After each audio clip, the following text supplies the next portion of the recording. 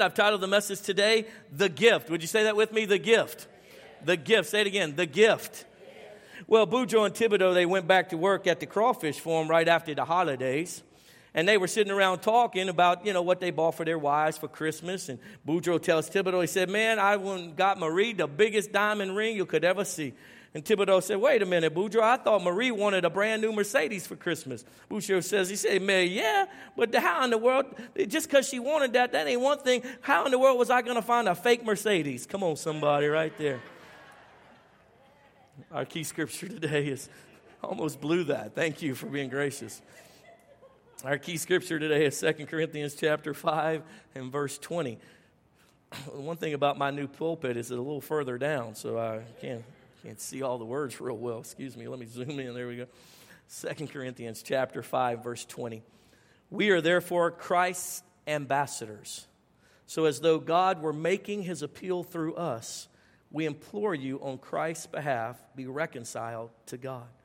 Jesus, I ask you that over the next few minutes, that you would call forth your servants to be your ambassadors.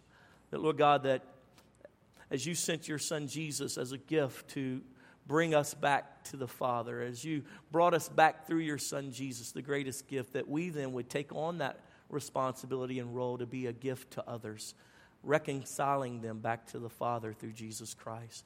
I ask you now, Lord God, that you would give us wisdom and guidance. I pray you would stir hearts supernaturally beyond anything I could ever think or do or help happen. And we just ask you now, Lord, to call people forward in Jesus' name. Amen and amen. This passage, if you'll read the earlier parts of this passage, Paul goes into how God is reconciling the world back to himself through Christ. And he even goes as far as to say, and anyone in Christ is a new creation. Well, that's a different concept for the Jews, because Jews basically had to work for their salvation. They had to be good. They had to obey the law. And the new covenant, what transpired was Jesus came and literally reconciled men, humanity, if you will, back to the Father. And this beautiful passage is talking about how actually God's not even counting men's sins against them as they come to Christ. In other words, he's washing away the sins and not counting them against us. And then we pick up again in verse 20, and it says, for we, therefore, are Christ's ambassadors, as though God were making his appeal through us. And Paul is speaking, obviously, of himself and the other leaders, but it also applies to us as believers, that we are Christ's ambassadors, that the only way to reconcile the world back to himself is through us, those who have inherited the beauty and the power of the Holy Spirit flowing through us, to be his ambassadors, that we now have become, if you will, the gift to the lost and dying world. See, Jesus is no longer on the planet. His Holy Spirit is. His hands and feet are not here. So therefore, we are his hands and feet. We are his voice to a lost and dying generation. We are his eyes to see the need and meet the need. And so with that being said, that's kind of the appeal that I want to make to you today as we look into 2018, as we review what's transpired in 2017 in our lives and what God would have for us. I want you to consider that maybe, just maybe, that this is the time for you to switch into ambassadorship mode. That you actually represent the King of Kings and the Lord of Lords. Maybe, just maybe, and what we do is we send ambassadors to other countries to represent us. And they represent our desires. They represent the things that matter to us as the United States. We send them over there, and they live, if you will, or they operate, if you will, in a culture that's not their own, while representing our culture as a light and a beacon of the United States. How much more has Christ called us to be ambassadors to a lost and dying world? I love this concept that we are the gift. We're talking about every day this month, we've been talking about gifts, what gifts you're buying. Black Friday drove you insane, so that wasn't enough, so they had to have Cyber Monday. Cyber Monday wasn't enough to buy gifts, so they had to have, Online Tuesday. And they keep saying, we're going to extend Black Friday. Like, it's been Black Friday for 3 weeks now. I mean, because why? Because they want you to give gifts. They want you to buy and give. But friend, can I tell you something? The gift that this world needs, they cannot buy.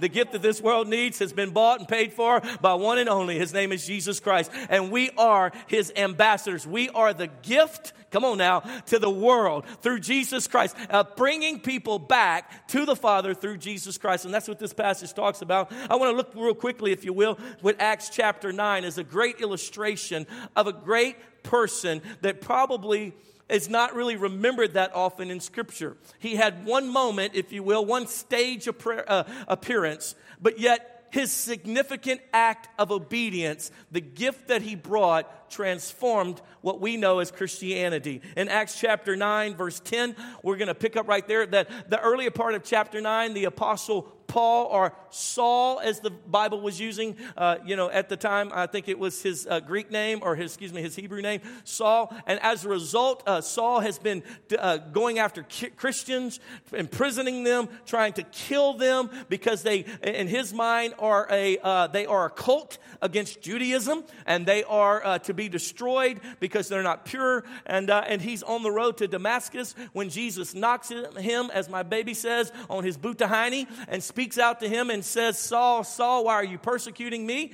And he replies back, who are you, Lord? I am Jesus, who you are persecuting. And in that moment, Saul has a conversion experience and recognizes, I have been wicked, I have been wrong. Jesus was the Messiah. He just spoke to me. And when he comes to out of this experience, he's completely blind. Jesus has blinded him. He cannot see. He has humbled him. If you've ever been blind, even for a moment, you know the fear that ensues from that, the inability to live the way you were able to live before. Paul has this experience. He's probably led by his buddies, and he ends up at a guy named Judas's house on Straight Street. Let's pick up there in verse 10. In Damascus, there was a disciple named Ananias. Would you say that name with me? Ananias. One more time. Ananias. There's a disciple named Ananias. The Lord called to him in a vision. Ananias. Look at it in the Scripture. Exclamation mark. So he didn't whisper, Ananias. Adam. He calls to him. Adam! Ananias! He calls to him real loud. Yes, Lord, he answered. Smart guy. Verse 11, and the Lord told him, go to the house of Judas on Straight Street and ask for a man from Tarsus named Saul, for he is praying. In a vision, he has seen a man named Ananias come and place his hands on him to restore his sight. Lord, Ananias answered, I have heard many reports about this man and all the harm he has done to your saints in Jerusalem. And he has come here with authority from the chief priest to arrest all who call on your name. But the Lord said to Ananias, go! Exclamation mark. He is still amped up about it. Go! This man is my chosen instrument to carry my name before the Gentiles and their kings and before the people of Israel. I will show him how much he must suffer for my name. Verse 17. Then Ananias went to the house and entered it. Placing his hands on Saul, he said, Brother Saul, the Lord Jesus, who appeared to you on the road as you were coming here, has sent me that you may see again and be filled with the Holy Spirit. Immediately, something like scales fell from Saul's eyes, and he could see. He got up and was baptized. Friend, can I explain something to you? This is a powerful story on Saul's end, or Paul's end, as we later begin to call him by his Hebrew name, Paul. But Saul here in this moment has been laying around in a bed at Judas's house for however many hours, however many days, whatever the case may be, and he is blind. Everything in his life has been turned upside down. If at best you would call him an agnostic for our generation, or maybe even an atheist, or at least for sure a hater of Christianity, to the place where he was bringing detriment to it, trying to destroy it, and everything with all of his passion, with all of his energy, trying to destroy this thing called the way, or what we now call Christianity. He's after it with all he has. He has this encounter with the living God, and it knocks him on his backside, turns his world upside down, and he finds himself laying in a bed at Judas's house on Straight Street. He can't help himself. He can't defend himself. He can't take care of himself. He may not even know this guy Judas that well, but he's laying in a bed, and in that moment he has a vision that there's a man going to come, a man by the name of Ananias. He's going to lay hands on you, and you're going to see again. And in that experience, he's laying there praying. God then at the same time goes to an obscure, no name, just a normal disciple, just a normal everyday Christian named Ananias. We don't know anything else about him. Paul refers to him in chapter 22, and he simply says that he was a good man, that he was a godly man. He's not a leader in the church. Damascus Damascus obviously has a community of believers, but all of the outpouring of the Spirit and all had happened in Jerusalem. And then in Jerusalem, there was this big outbreak against Christianity. Obviously, Saul was a part of it. And so Christians fled from Jerusalem. So maybe some came to Damascus. But either way, he is very aware, Ananias that is, that there's a guy coming. His name is Saul. He's going to look to find all of our little cells of Christianity. He's looking to find us, stomp us out. So be on your guard. It's coming. It's happening. And on the journey there, Saul gets knocked on his backside. God has an encounter with him and then speaks to this everyday Christian. That not some big leader, not some prophet, not some priest, not some guy who studied every part of the Word of God, not some guy who went to Bible school, not some guy who has a church, just a dude who loves Jesus and is trying to take care of his family. God speaks to him and says, hey, bro, I need you to go to Judas's house on Straight Street, and there's going to be a dude there who I have a plan for. His name is Saul. His name is what? His name is Saul. The Saul? Yes. Listen, in case you didn't know God, Saul is trying to kill us. The moment that the name Saul comes from the heavens to Ananias, can you imagine the fear that gripped him? Can you imagine the excuses that begin to run through his mind? Imagine, I'm going to lose my family. He's going to imprison me. It's a setup. This whole thing could be the end of my existence. How will my children, how will they survive? They'll take our home away. My family will be on the street. How will this? God, are you sure about this? And he says, yes, I am. Go. He gives him an emphatic go. The same go that we got from Jesus when he said, go into all the world and preach the good news. He gives the same go to this Ananias. And Ananias goes, knocks on the door. Can you imagine that first knock? Tut, tut, tut, tut, tut. No one's coming, Jesus. I guess I missed you. Knock again. Tut, tut, tut, tut, tut, tut. Judas comes to the door. Excuse me, sir. Is there a man here by the name of Saul of Tarsus? Yeah, who's asking? My name's Ananias, and Jesus sent me. Well, come right in, because he's had a bad experience with Jesus. You need to come talk to him. And he says, and he opens up with the words, Brother Saul. Something had to shift in his heart from the time Jesus spoke to him to the time he made it to Saul's presence. Something shifted. Shifted in the fact that compassion came on him, and he no longer treated him as the enemy who was coming to destroy him, but he saw him now as the brother who Jesus wanted to reach. In that opening statement to him, Brother Saul, something had to settle Saul's heart. In that moment, he lays hands on him. God told me to lay hands on you. He's never laid hands. The Bible never says anything about this guy working miracles. This guy's not a miracle worker. It's probably the first experience he's ever had. I would imagine he probably didn't even know if it was really God speaking to him. Nowhere in Scripture does it say that he had heard God's voice before. And nowhere in Scripture does it say that he's heard his voice again. In fact, after this moment, he's removed from the scene. We don't hear about him. He's not talked about. He's just an everyday Christian like you and me. And in this moment, he says, Brother Saul, I'm here to lay hands on you and get you filled with the Holy Spirit, because you've already had a defining experience with Jesus and you've already made him Lord. But friend, let me tell you about his power. And when I lay my hands on you, something supernatural is going to happen. And the Bible says it was like scales fell off his eyes. And all of a sudden he could see. Saul, as we know him as Paul, went on to write 2/3 of the New Testament that you call Holy Scripture, that strengthens, encourages you, and causes you to serve the Lord. 2/3 of the New Testament was written by this man. This man was in prison. This man was beaten. This man raised the dead. This man healed the sick. But before there was a Paul, there was an Ananias. Someone who went in obedience to the Lord and ministered truth to a person that probably didn't really even deserve it. Went out of his comfort zone, left his place of safety, did his best to overcome the fears and apprehensions. Did he have to take off of work? Did he have to stop the Christmas holidays?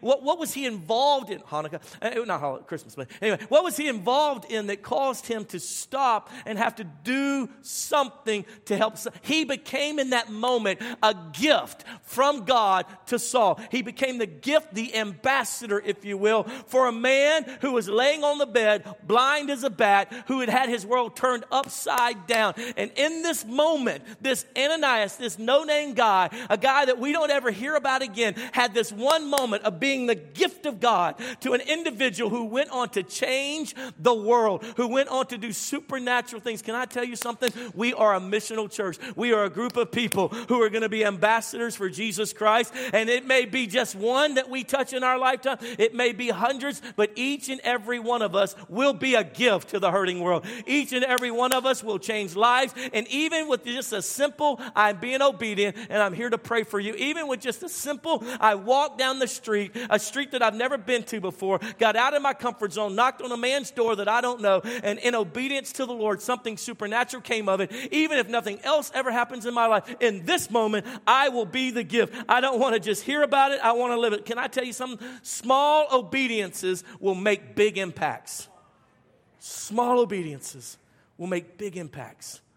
Oh, everybody wants the pulpit. Everybody wants a YouTube channel. But nobody wants to just knock on the door and say, listen, I just felt like God sent me here just to pray for you, just to tell you that I love you. Can I explain something to you about the real power of the gift? The real power of the gift. The real power of the gift is the fact many times simply that someone actually cares about you.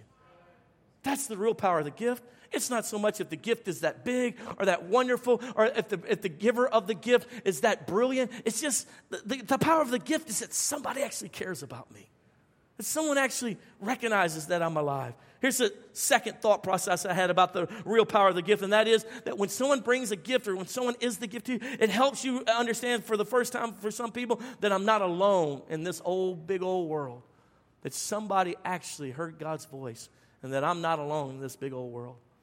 That's what gifts do.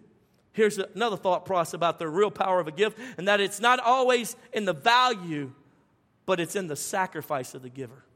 What makes it a beautiful gift is not how much it's worth. It's not that it was a fake diamond or a Mercedes. It was that the gift giver made a sacrifice because they loved me. It's the sacrifice that makes the gift so powerful. Jesus was talking about that as he stood there at the temple in Matthew chapter 12 and verse 44. All of these people were coming for this big moment of giving, and they're pouring all their money and all their riches into this offering, to this tithe plate. And it was a big metal thing, so when the coins would hit, it'd make all kinds of noise. And so they would line up, and the wealthy people would line up, and they wait towards the end, and then they would throw in, ching, ching, ching, and then everybody, oh, brother so-and-so's giving today. And Jesus is standing there, and this little widow lady walks up, and she puts 2 little pennies in there. Actually, it was less than the value of a penny.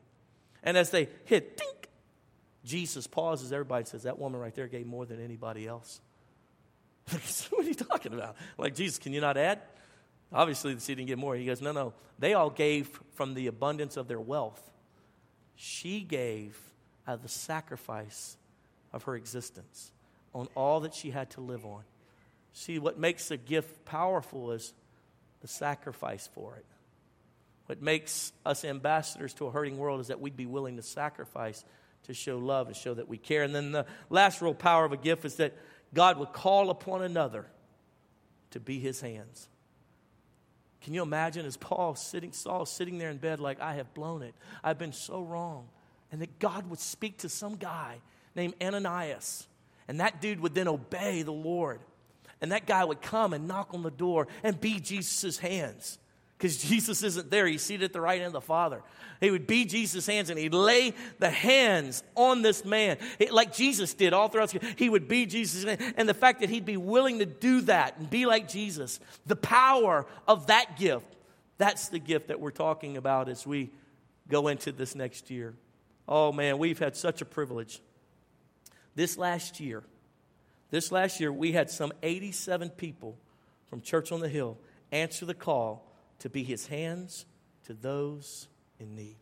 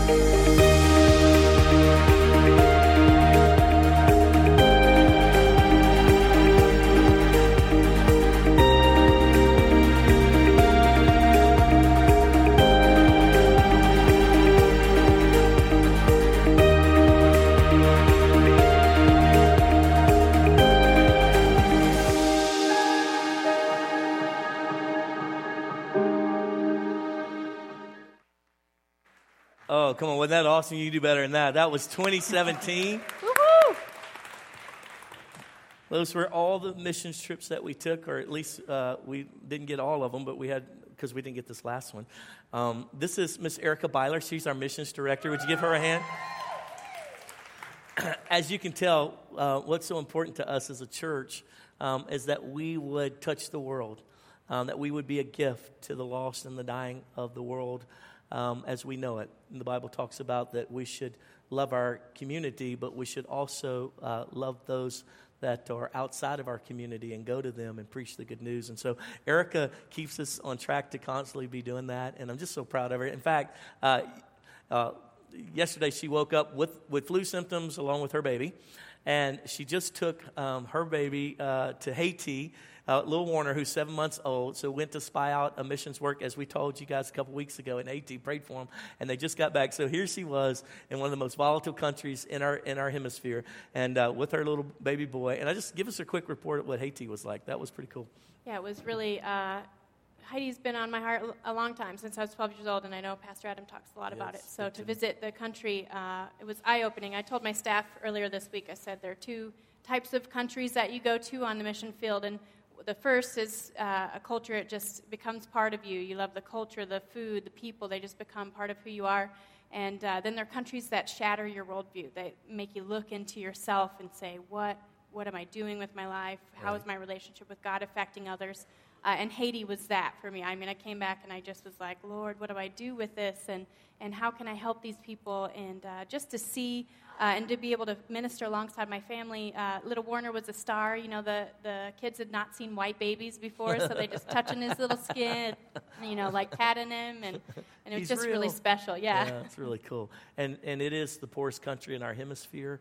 And speak to that a little bit, what you saw there. That was just... I mean, I've seen poverty before. We've done, trash families ministries that they live in the landfills and stuff. But you walk outside that, and there are people in houses and stuff. But Haiti is just widespread poverty. It's like lean-tos. They have little sacks that they make their walls out of.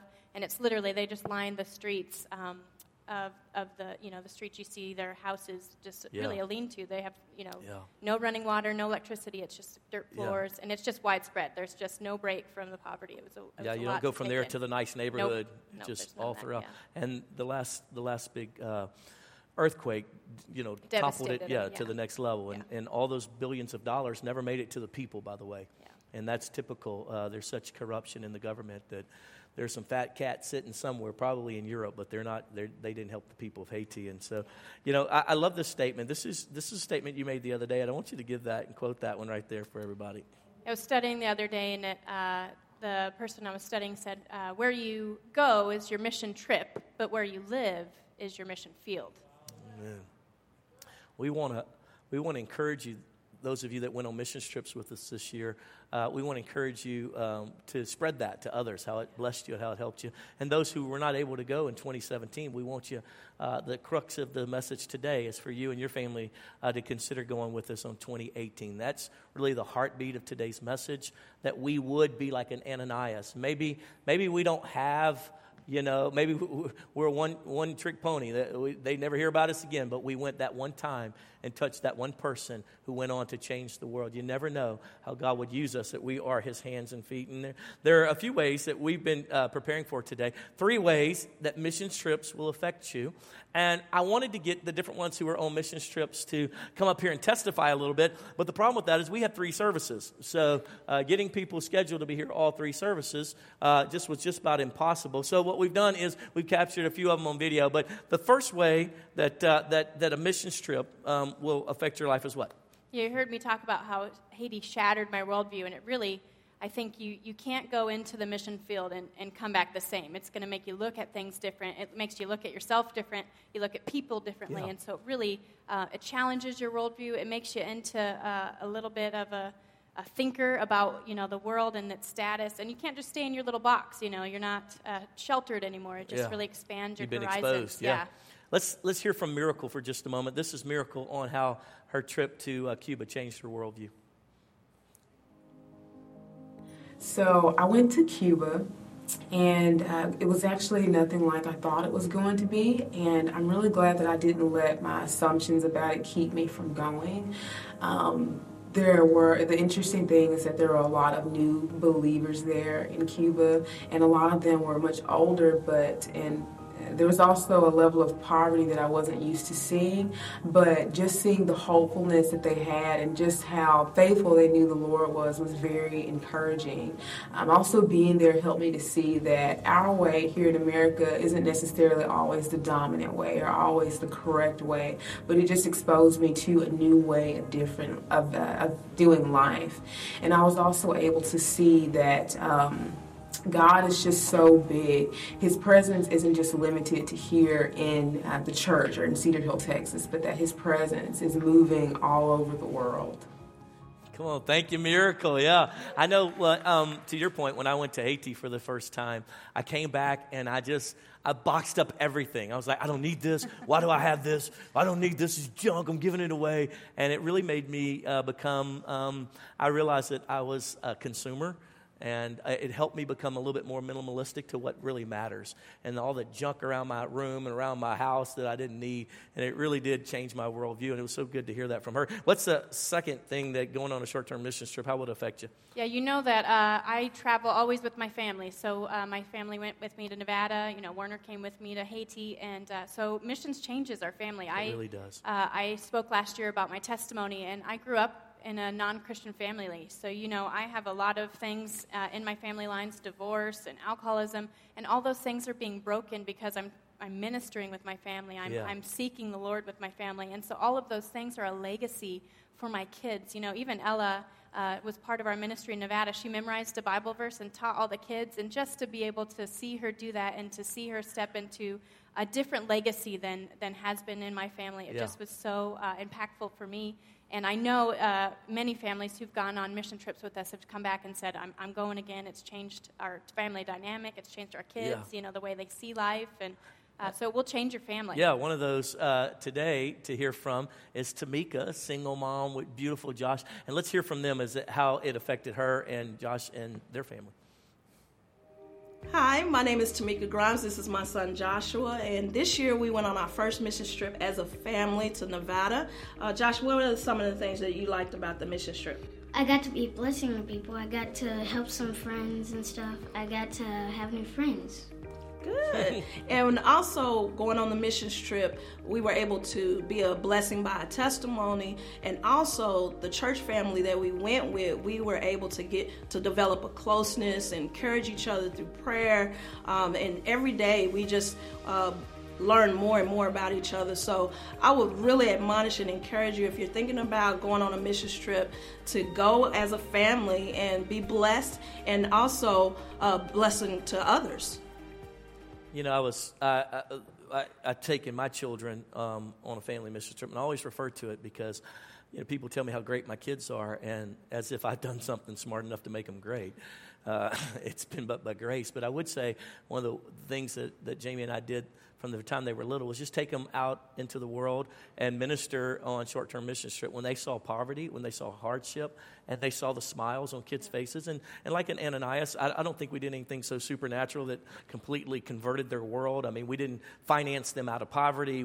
But we were just there in that moment and gave a little bit of hope and a little bit of light. And it's been transforming. Another couple that was able to take their kids are the Clarks, and they've just got a great testimony, too. I think they went to the Navajo Nation, if I'm not mistaken. So let's hear from the Clarks as they took their family on a short-term trip. All right, my name is Jack. This is my wife, Nicole, and this is our son, Noah. And this June, we took our first mission trip as a family to Red Valley, Arizona. It was a 15-hour car drive, which was crazy, but we had a blast. Nicole has a great story to share with you. Guys, I don't know if you've been on a mission trip before. We've been on a few, and this one was just different. We went in with a lot of expectations that we were just going to wow the kids with our, dazzling kids ministry experience, but we did not have that experience. It was hard soil. They didn't laugh at our jokes. They didn't, Your jokes. Yeah, they didn't laugh at anything I said, But one day I was out there praying, and it really is like a Red Valley, hard dirt, hard soil. And I was out there playing in the dirt one day, and the Lord just said, you know what, this might not be everything you thought it was going to be, but you have to plant the seed. Somebody's going to come in, you're going to plant the seed, somebody's going to water it. So whether it's your first time or your 15th time, it's important that we just go out there and we do the work. Yeah, we've been on a couple trips before, Nicole and I, but this is the first time we got to bring Noah with us, and it was a blast. And there was this one special time when I was teaching the kids, and I pulled Noah up to come teach with me, and so he and I were teaching 40 kids on a mountain together.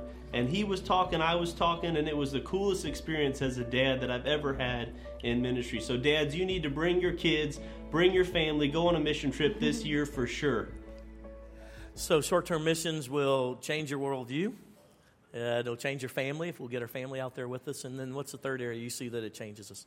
It'll change you. You know, I think you can't undervalue the benefit that missions, you come back and you're changed. You know, something inside you becomes new. Compassion. Compassion, a character. You know, it develops you in ways that some things don't. And I've never seen it. You know, the impact that missions have made. I have thousands of stories of people we brought through Global Youth Net and through Church on the Hill. Their lives have been changed. You know, 2 of our congregates went on trips this year, and they actually got called to the countries that we went to and will be in long-term missions. You know, those are things that don't happen if you don't step outside your comfort zone. Yeah, you know? So good. Let's hear from Katrina now. She was on the Cuba trip and how it changed her. Hi, I'm Katrina, and this past summer I was able to go on a mission trip to Cuba with some of the most amazing people, Koth young adults. And going to Cuba, it's a communist nation, so I didn't know what to expect. So going there, from the first moment, I was just blown away by just the persecution that the church is facing and how little they have. But in the midst of it all, they just serve Jesus and love Jesus with all that they are. We visited some churches that were in the pastors' homes, and they literally gave up their whole homes just to have these churches. I talked to this one pastor's wife, and her whole kitchen and living room had been demolished just so they could make room for churches to come and meet there and to serve Jesus together. And it impacted my life in such an amazing way because, you know, I think sometimes, you know, in my life when things don't go the way I want, or, you know, my hair doesn't look the way I want it, or my phone's not working, I think, oh my gosh, this is the worst. But going there and seeing that they don't have anything, they don't have a phone, they don't have as many Bibles as what I have, but they love Jesus with all that they are, and they just serve him and reach out to the lost as best they can. And so that really changed my life. And knowing that, you know, I was able to go and be a part of just the small time that we were there, be a part of their churches and encouraging them. I didn't know if I was able to offer them anything, but just serving the people of Cuba with them and loving on them and praying with them was such a big encouragement to them. So it was great to see how my life was changed and how God was using the people there in Cuba. Yeah, it's amazing how God will change your life on a short-term mission trip. And I think even having some effect in somebody else's life. I mean, you had a great story on that with this last Haiti trip. Yeah, so definitely the overarching feeling in Haiti was like, what are we doing that's really making a large difference, you know, because it's just mass level, like, need, you know. But this orphanage that we were at has about 50 kids, and we got to meet a couple of the orphans who have graduated and went on.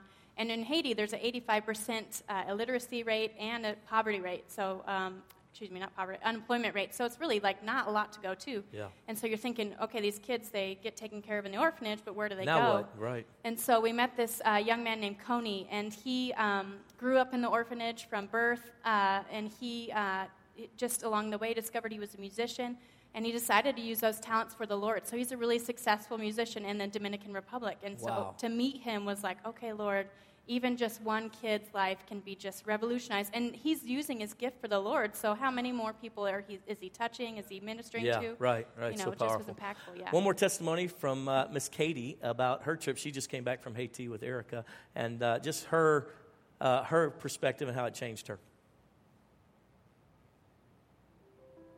Hi, everyone. I'm Katie, and I just got back from a trip to Haiti.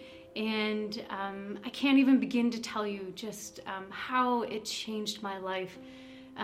You know, people were telling me before I went just how much devastation there was in Haiti, but I didn't have a clear picture of that until I stepped out off of the plane. There's a lot of suffering. There's poverty like you wouldn't believe.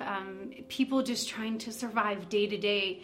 And the hardest part is, you have a heart to help people, to want to love people. And we were sitting at the dinner table and, just a few days in, and we were saying to ourselves, we don't even know where to start. Like, how do we help these people? How do we give them hope? Like, how do I tell people that there's more beyond what they're doing in their daily lives? And, the place where we were staying, there was an orphanage there, and we got to play and interact with the kids. And I think the best moment was just being able to love them in that moment and love them just by simply holding their hand or giving them a hug. Giving them a simple craft to do and just being present in that moment. Because that's something Jesus would do. And I know I couldn't go in and I couldn't remove all their problems. I couldn't give them a job or give them all my money. And that wouldn't solve all their problems. But just going in and saying, I love you in this moment, was something that we could easily do in the time and in the resources that we had. And I know it changed my life. And it could change yours as well. So I'd encourage you, if you have a chance, to go on one of our missions trips and see how it could affect you and your relationship with Christ. Come on, isn't that awesome? Katie, such a great heart. And what a beautiful word about how, just the simple thing, just being there, just looking in someone's eye and say, look, I came all the way from the United States just to tell you that God loves you. I sacrificed my vacation time just to come and bring my kids to meet you and your family. I'm here on assignment. God said go, and I'm just going. I didn't even really know what was going to happen. I didn't know if I could be a great, help to you. I don't know if I'll ever even be back, but just in this moment, to take this moment and say, I love you. With that being said, 2018, we've got a number of missions trips, and I'd like for you to take out your phone or your smart device and go to coth.us, coth.us, right where you sit, and we're going to work you through, if you will, the few trips that we have planned, the 10 trips or so that we have planned that you could sign up for and go with your family, and you can go on our website right now and then click on the missions button, and we'll go ahead and pull that up on the screen for you. You can see us do it as well. Guys, go ahead and pull that up. So we're going to look at our 2018 missions trips, and hopefully we can get you guys to go with us and kind of be a part with us. So we'll start with our first trip. Our first trip in, let's see, there you go. Click on, let's go back up. Is that the right one? Scroll down. Let's see what you got there.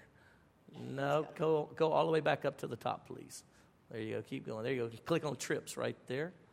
There you go. Now click on Colombia. Our first trip will be Colombia. Tell us a little bit about that one. So our Colombia team, super excited about this trip. We're actually sending them to the Amazon. So they're going to fly into Colombia, connect with the Colombian team, and then fly right into the Amazon. So they'll be on the river, sleeping out of tents, ministering really to the ends of the earth. The people who have not heard the gospel before, they're going to bring them clean water, which is a huge thing for people living in the Amazon. As you know, most people don't have access to clean drinking water.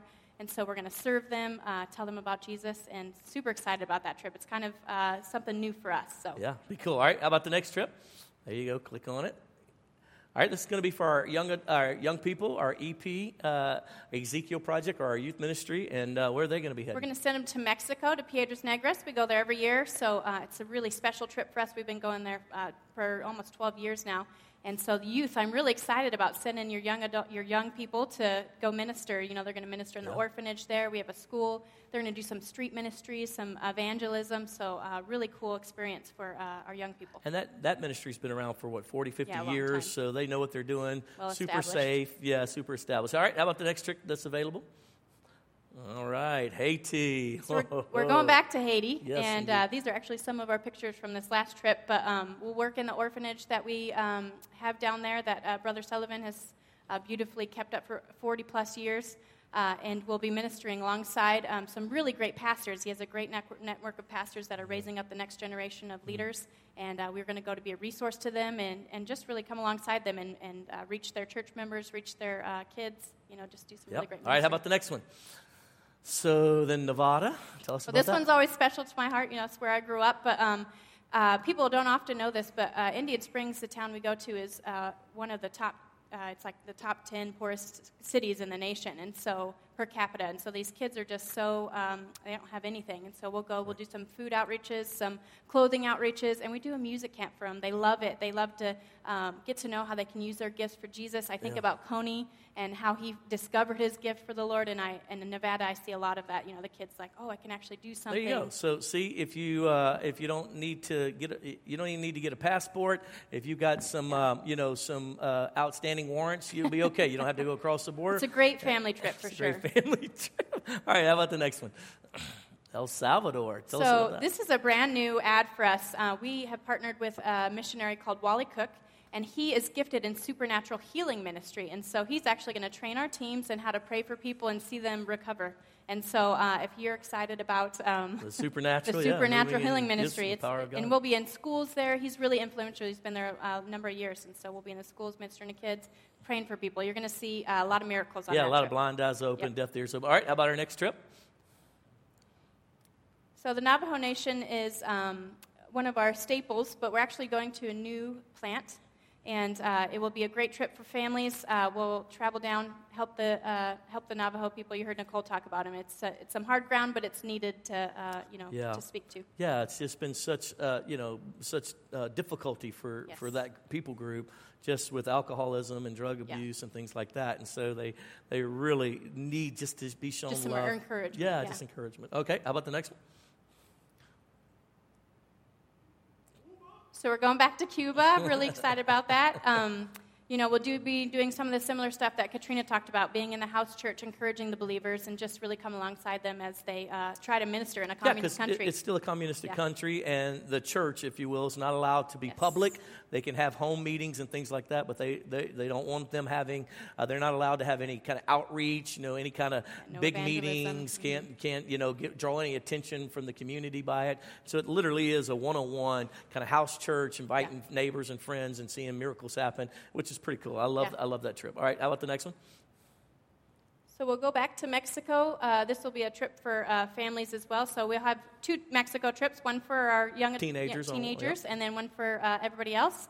Again, we'll be doing similar things, working in the orphanage there, the school, doing a VBS for them, really loving on the kids And there. during the summertime when the kids are out of school, so you can bring your families. A little bit more time. I tell you, while she clicks on the next one, I'll tell you, you would do better to bring your kids on a short-term missions trip than to bring them to Disney World. I promise you.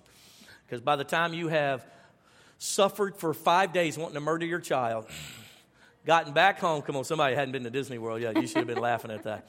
And to have taken them on a place where you suffered on purpose and actually saw their worldview change and that little spoiledness on them begin to break off of it, then you can say, remember them kids in Mexico? If you don't act right, no, I'm just kidding. But see, they have a problem.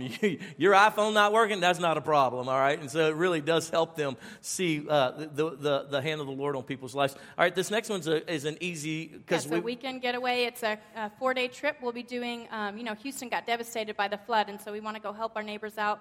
They're still rebuilding there, so they still need encouragement. They need really a helping hand. This will be a really practical, hands-on kind of construction trip. And it's just a weekend. For those of you who say, listen, I don't have vacation time. I can't get away like that.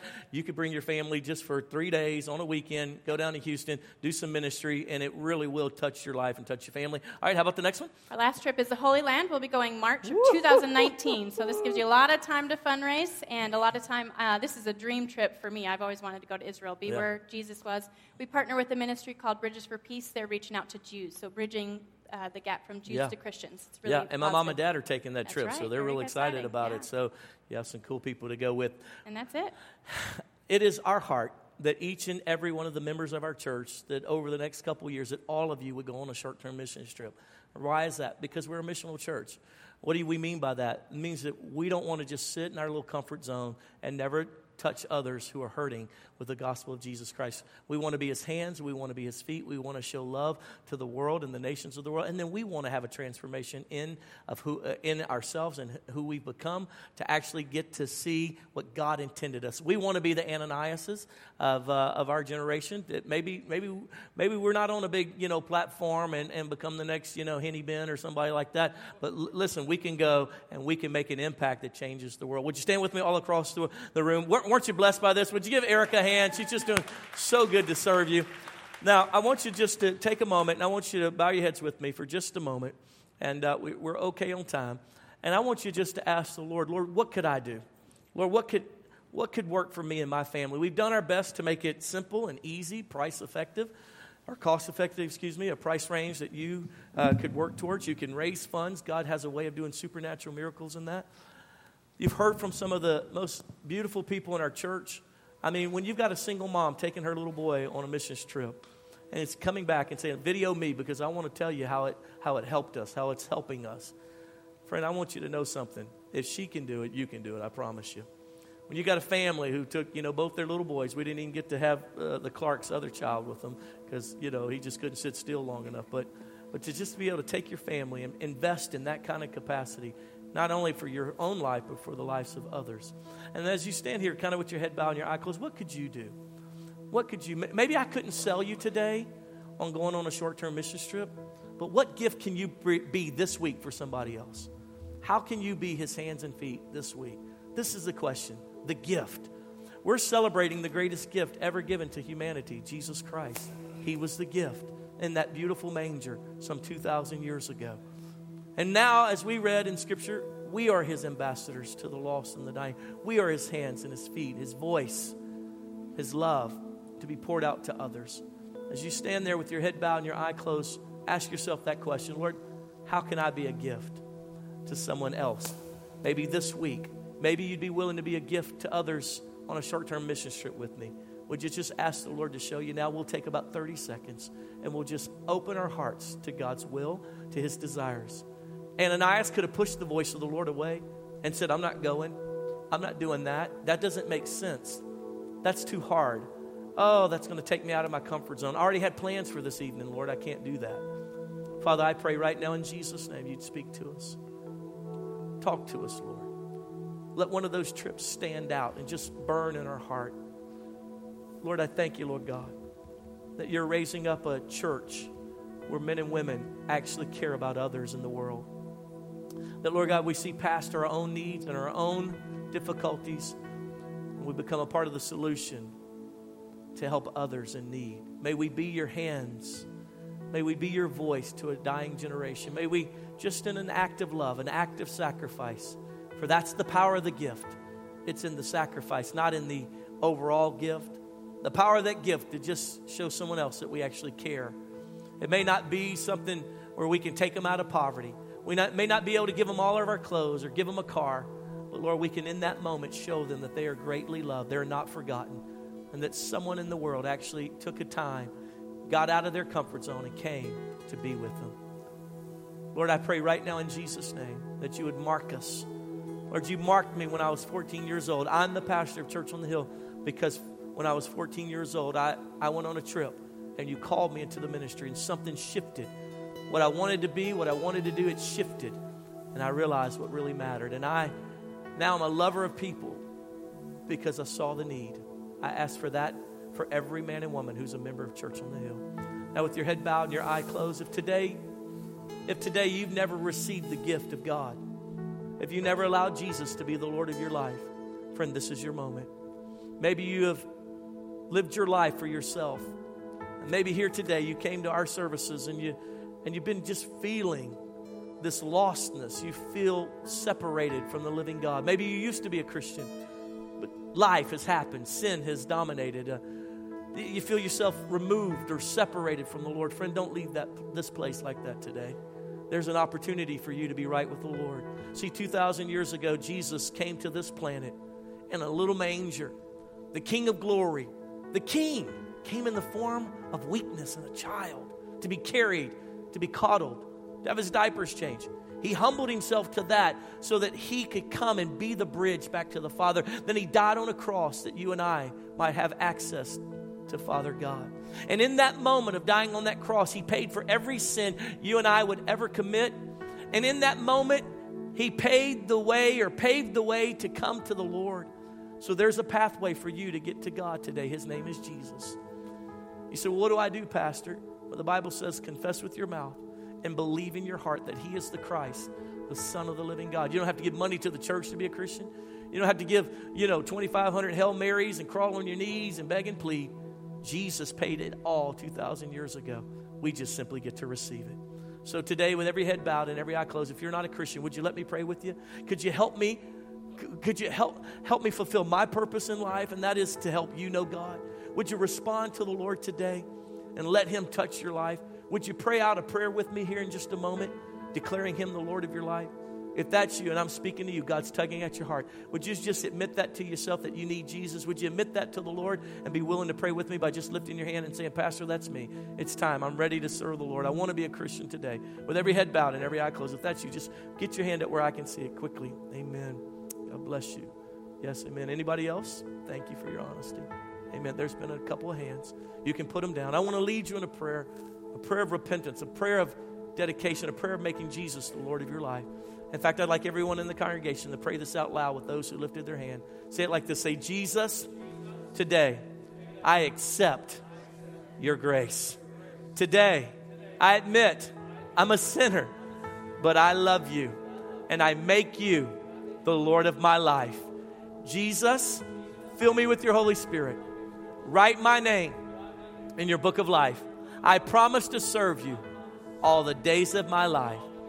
In Jesus' name. Keep your head bowed for just a moment. Father, I pray for every man and woman who lifted their hand, even those who maybe didn't get their hand up, but they prayed that prayer in all sincerity. Lord, I pray right now they would sense your peace. They would know your forgiveness, that they would walk out of this place recognizing that, you know what, I may not be perfect, but I am forgiven. I may not do everything right, but he did everything right. And Jesus, I thank you right now that as they exit this place today and they lay on their couch today, or they sit in their big chair or go to bed tonight, that an overwhelming sense of being right with you would take over. Where all that guilt has been, it's now washed away, and peace like a river comes over them because you are their Lord and their Savior, and all their days are numbered by you, and for eternity they'll spend it with you. In Jesus' name we thank you. Amen and amen.